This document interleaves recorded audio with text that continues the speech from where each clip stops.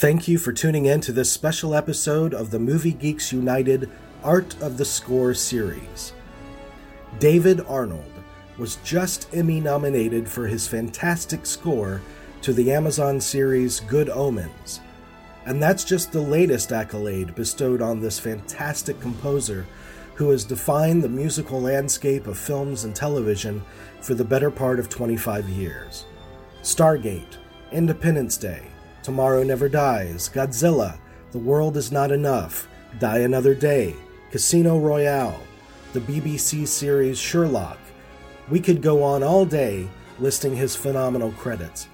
In this conversation, we discuss his work on Good Omens, his affinity for melody, and the advice he gives to young students who are eager to break into the film scoring industry.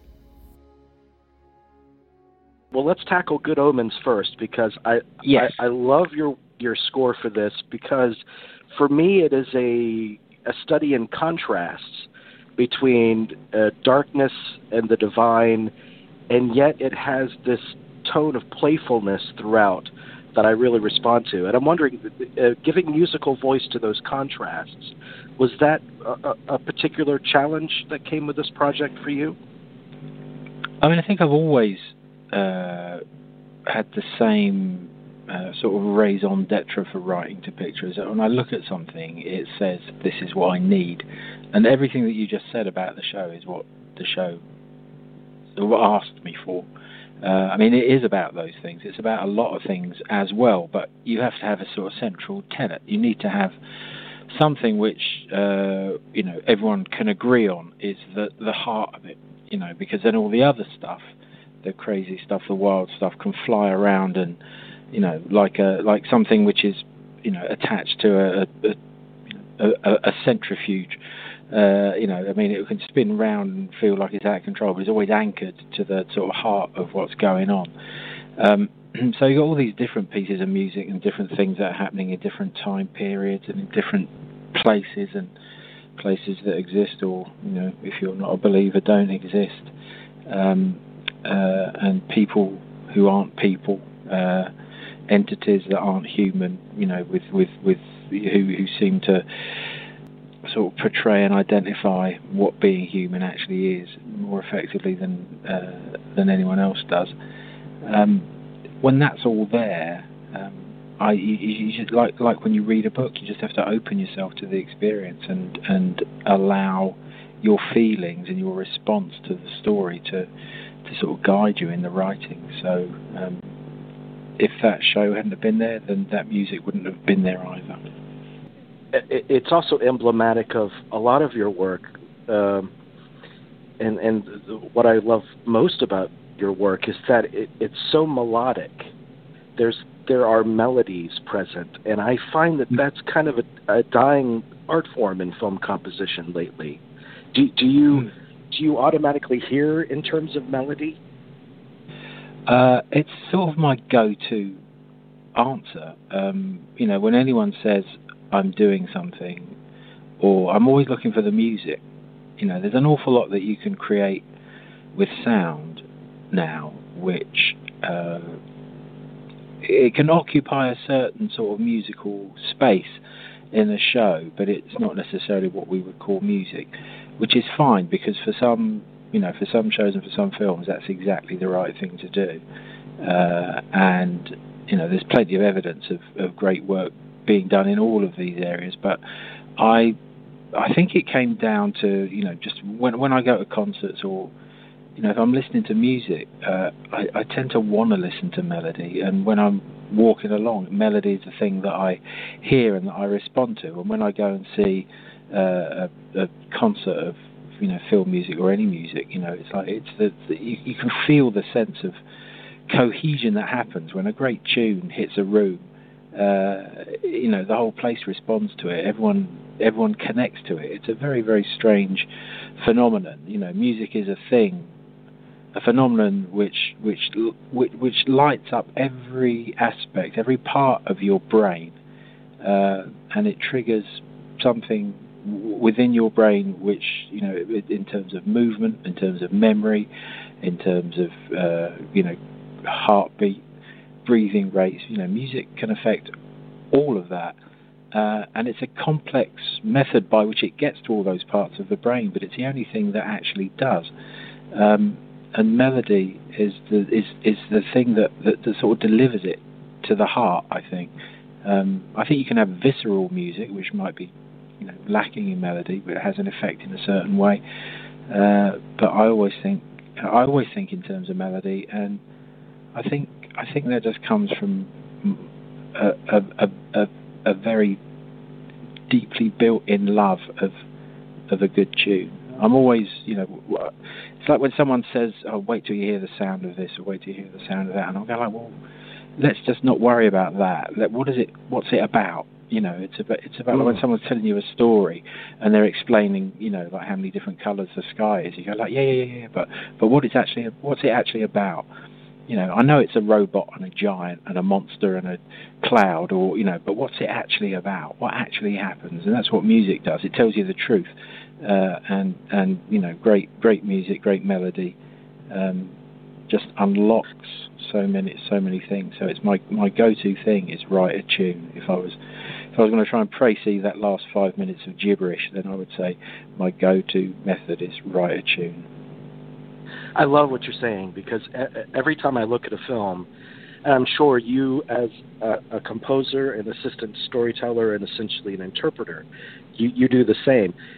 You consider, what is this movie really about? And that transcends plot.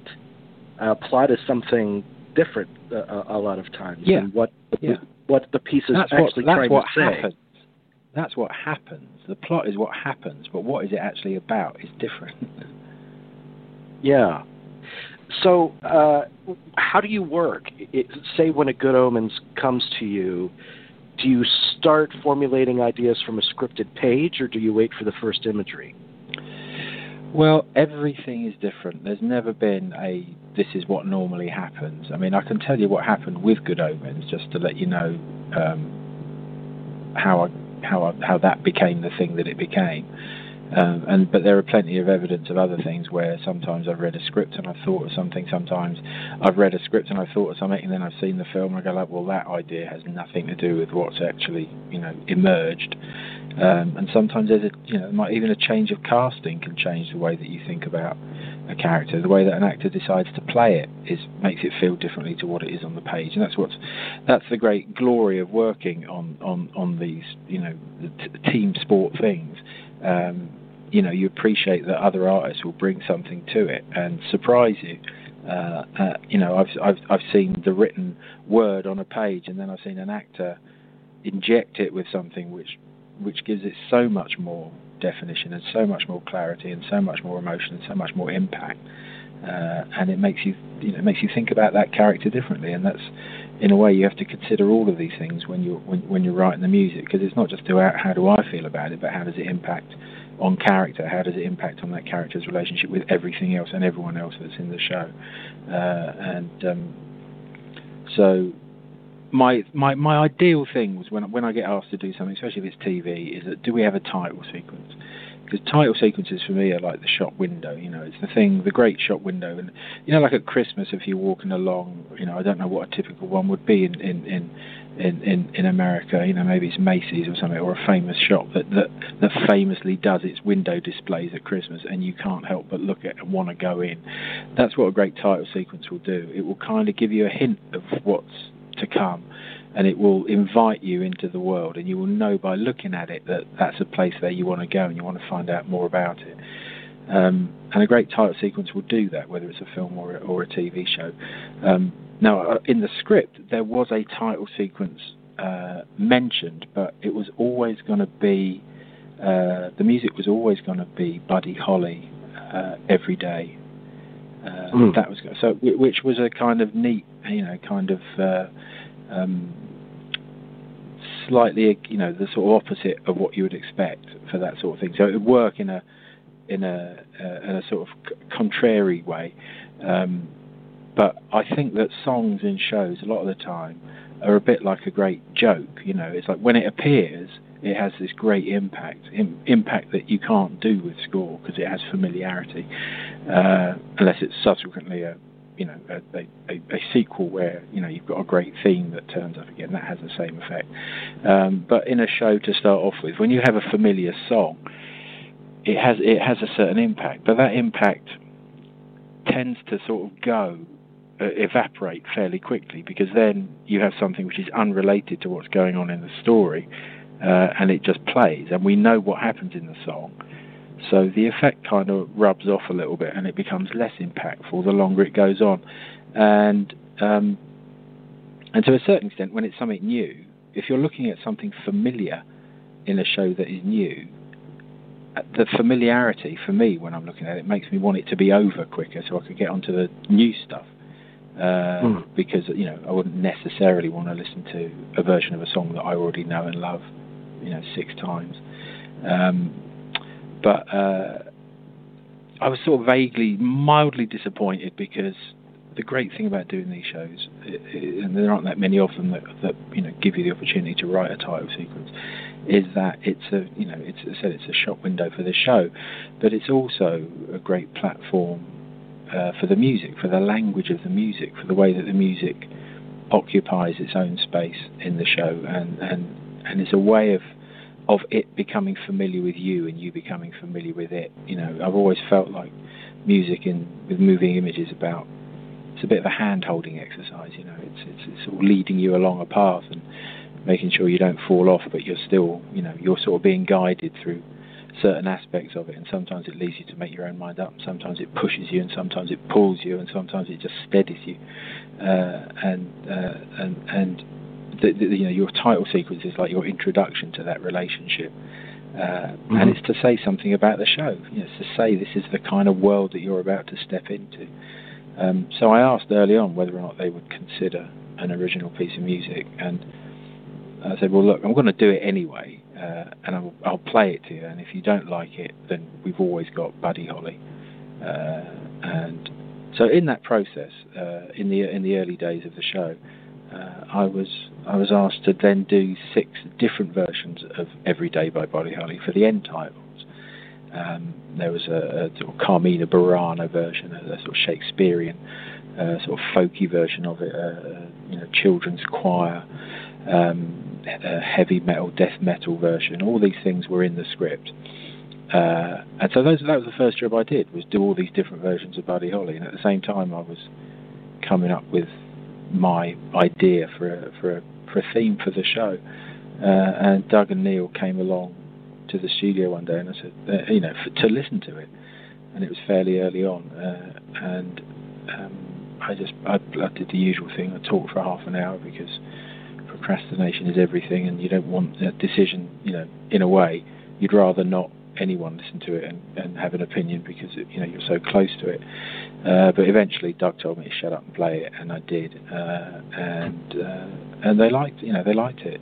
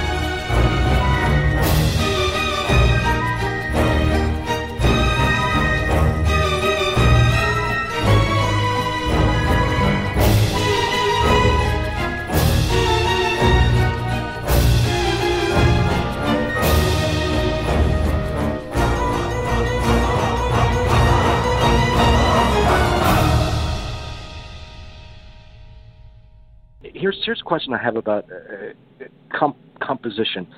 I've heard hit songwriters, which you've crafted some gorgeous songs for the Bond pictures, especially. I've heard them say that a lot of it is instinctual. If it comes to them, then and they write it in kind of a flash, they know that's a hit or that works. But if they have to really labor over it, those are usually the ones that don't turn out so well. Is that akin to what film composition is sometimes? Yeah. Sometimes you have to sit and grind it out, and it's really, really hard work. And sometimes something just appears under your fingers, which it's almost like it's been delivered to you, and it says, "Here I am, recognize me." And I think part of the craft as well is the ability to recognize music while it's kind of gestating in your own mind. A lot of the time you're sort of walking along and you just happen to be thinking of something in your head. You're not thinking of music, but there's music in your head. You're walking along, you're doing something else. And I'm always very aware that music is happening, and I stop and I think about it, and I think, is that something that is new, or is that just something that I've recalling? Is it a song that I heard? Is it a song? And when it becomes obvious that actually I don't know what that is, I don't know what it is, but it feels familiar. And great melodies, I think, have a sense of familiarity to them. Now you can carve these things out of nothing, just with hard graft and great instinct, and that's been done plenty of times. Sometimes you have the first three notes and it takes you 3 months to get the next three, and sometimes the whole thing arrives fully formed, and there are no hard and fast rules. I wish they all arrived fully formed with very little effort, but they don't. But when they do, I'm always extraordinarily grateful, but then you have this odd disconnect where you feel like, actually, this has nothing to do with me. All I've done is caught it. Yeah. Don't question it. Like someone's battered it over a fence from somewhere, and I just happen to have the big glove on. Well, you've crafted so many iconic scores, and I know that sometimes scores can be used for different goals. When you're crafting a Independence Day or something, you know that you need something rah-rah and anthemic, and you need this propulsion here. But I'm curious about the more delicate material, and I'm thinking in terms of comedy, because I would think that comedic elements in a story, or a flat-out comedy, or romantic comedies, which I know you've done too, they might need a bit more of a delicate approach, because you don't want to step on the joke necessarily with your score. No, well, I don't think there's any great trick to writing music for any situation, whether it's drama or science fiction or a love story or comedy, because it literally is. It's timing and feeling.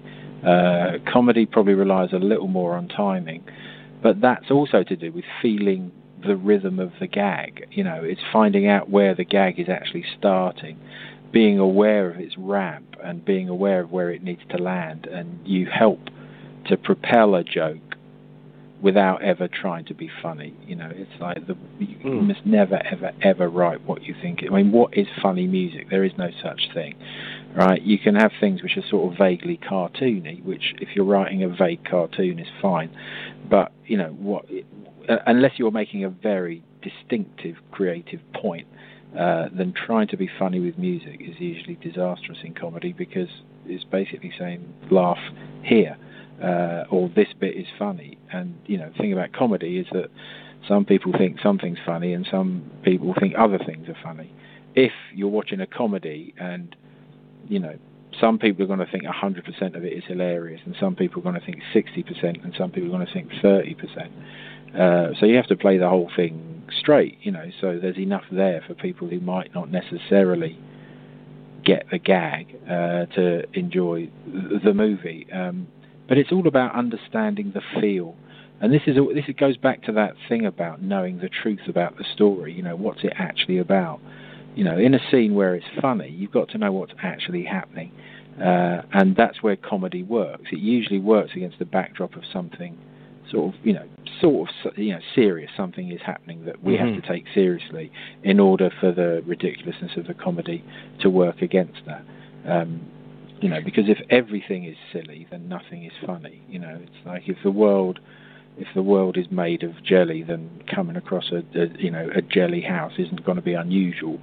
So if I don't even know where that came from, but if everything's wacky and odd and weird, then nothing is really that funny, is it? I mean, once you get used to it, it's like special effects. Once you get used to special effects, once you get used to the wait till you see the monster, oh my God, that monster's amazing. Now what? It mirrors what actors say about comedy too, which is we never play the joke. I mean, we're playing it seriously. That's what, with utter conviction. That's what makes it so funny. Yeah, of course. Yeah. Of course. If you're watching a person walking up a slippery incline and they fall over, it's slapstick, right? If someone is spending the entire journey up that slippery hill falling over, it's not really slapstick, then it's tragedy.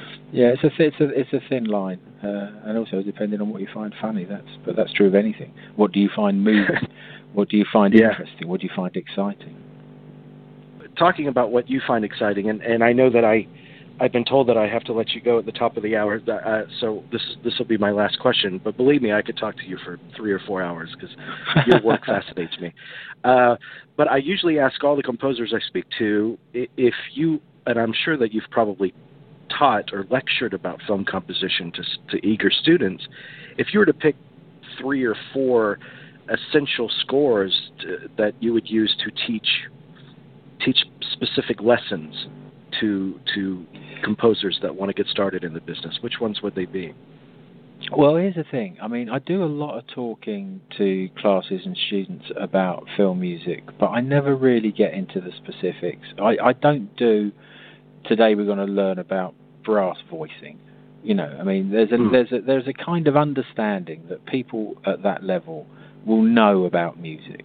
They can write music. And in a way, I think the last thing you should do as a film composer is listen to other film scores. I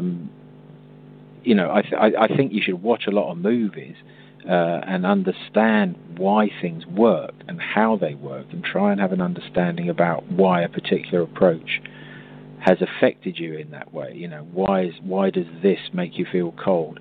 Because my opinion on it is going to be different to yours. I could hold up a piece of film, a film as an example of something that I think is very good. But if you're sitting there thinking, actually, you know what, I think that's terrible, then me telling you it's good isn't going to make you like it anymore. Any more than me, giving you a plate of food and telling you how wonderful it is, but you taste it and you're like, do you know what, I just don't like it. And me telling you why it's great isn't going to make you like it anymore. I do think that single-mindedness and having an idea and opinion of your own is the most important thing you can do, because when you're asked to do a film, people want you to bring the solution. They want you to come with the answer. They don't want you to say, what do you want me to do, or how do you think I should do it? They want you to come with an angle and say, this is what I'm hearing, and this is the reason why I'm hearing it, and this is why I think we should try it like this, with the obvious caveats, of when you discuss it and you see the movie and you think of a way that it might work, all those things. But ideally, you want to be able to watch it and say, I know what this needs. This is what I think we could do with this to make it really, really interesting. I think it's. I don't listen to other film scores out of context of watching the movie, and I'm watching the movie for a specific reason, because I want to know what happens and I want to know what it's about. Knowing about film music, all it happens is it makes me appreciate good work more, and it makes me be able to identify why I think something doesn't work. more easily. You know, I'm more aware of when things don't work, the reasons why I feel that is. It doesn't always necessarily stop me enjoying a film. You know, I mean, if it's a music cue that doesn't feel right to me, then I'll know the reason why I feel like that. But I might be sitting next to someone who thinks it's the best cue in the world. You know, I mean, the Bond thing is the perfect, you know, exemplar of that, isn't it? You know, for some people, you know, John Barry will never be bettered, and for some people, you know, Tom Newman will never be bettered. You know, it's just there's always going to be someone who likes one thing and doesn't like another thing, and that's something you can't really ever worry about. So my discussions that I have with students is about finding your voice and having your opinion and knowing the truth about what the world is like in film and TV, you know, rather than glossing over it or painting it as a sort of shiny way and say let's spend 2 hours, you know, writing a woodwind only piece for this scene in Kramer versus Kramer to see how you do it. You know, it's like get a new film, find a new voice. You know, that's already been addressed. You know, this film has been seen to, it's been taken care of, it's out of the hospital. You know, it's like you don't need to go in and re-break its leg and see if you want to set it in a different way. Leave it alone. Wait for a patient that's come in with a different break and see what you can do about that. So I wouldn't do that. You know, I mean, I could tell people what my favourite scores are, but they're not necessarily particularly good scores for particularly good films. Necessarily, they're just my favourites. Yeah. You know, it's like I know that I like eating certain sorts of food. That if you analysed it as a you know, in terms of its nutritional value, some things that I like aren't nutritionally sound, and some things that I like are. But those are the things that I like. So I like what you're saying. And stand up in front of someone and saying, you know what, that thing that you like, you shouldn't eat it. You know, you I mean, it's okay to say you can eat it in, you know, bits of it sometimes, but not all the time. But you know, people know that sort of thing anyway.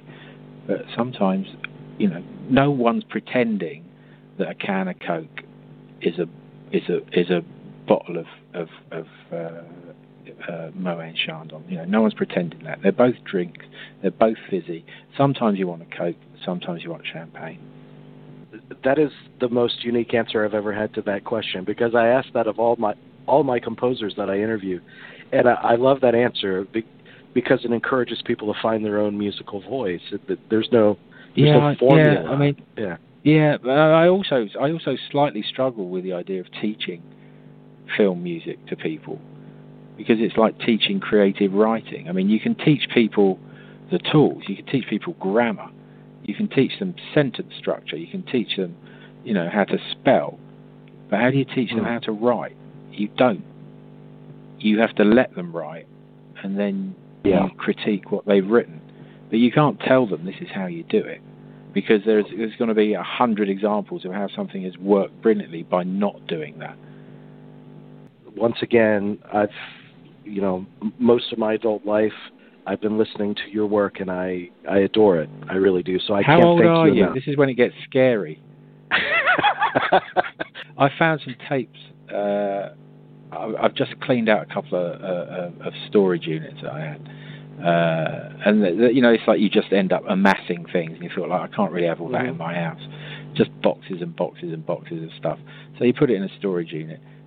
Anyway, I got it all out the other day because I've got, you know, built a big shed in the garden, so I'm just going to keep it in there. I've just been finding loads and loads of old stuff, and I found the old masters for The Young Americans, which is the first film I ever did. And I was with a guy today, and he looked at it, he goes, was it it was like 13th of April or something, 1993. He goes, that's the year I was born. And I'm, like, you know, talking to this bloke as on equal footing.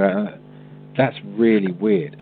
I am 45, so I am a fully adult person. Okay. So, all right. Yeah. Okay, good. I don't feel we're too bad then. Like, since I was a baby. So, as long as I don't have that horrible creeping realization that I could be your father, that's close enough for me to not worry about it. Thanks. Well, you are great. You're the tops of my eyes, and I really appreciate you're very, your time, very Steve. kind. And for asking questions which no one normally does. They usually, you know, sometimes it's all about Do you? How do you think of your ideas? Well, you're very kind. Thanks for putting up with me.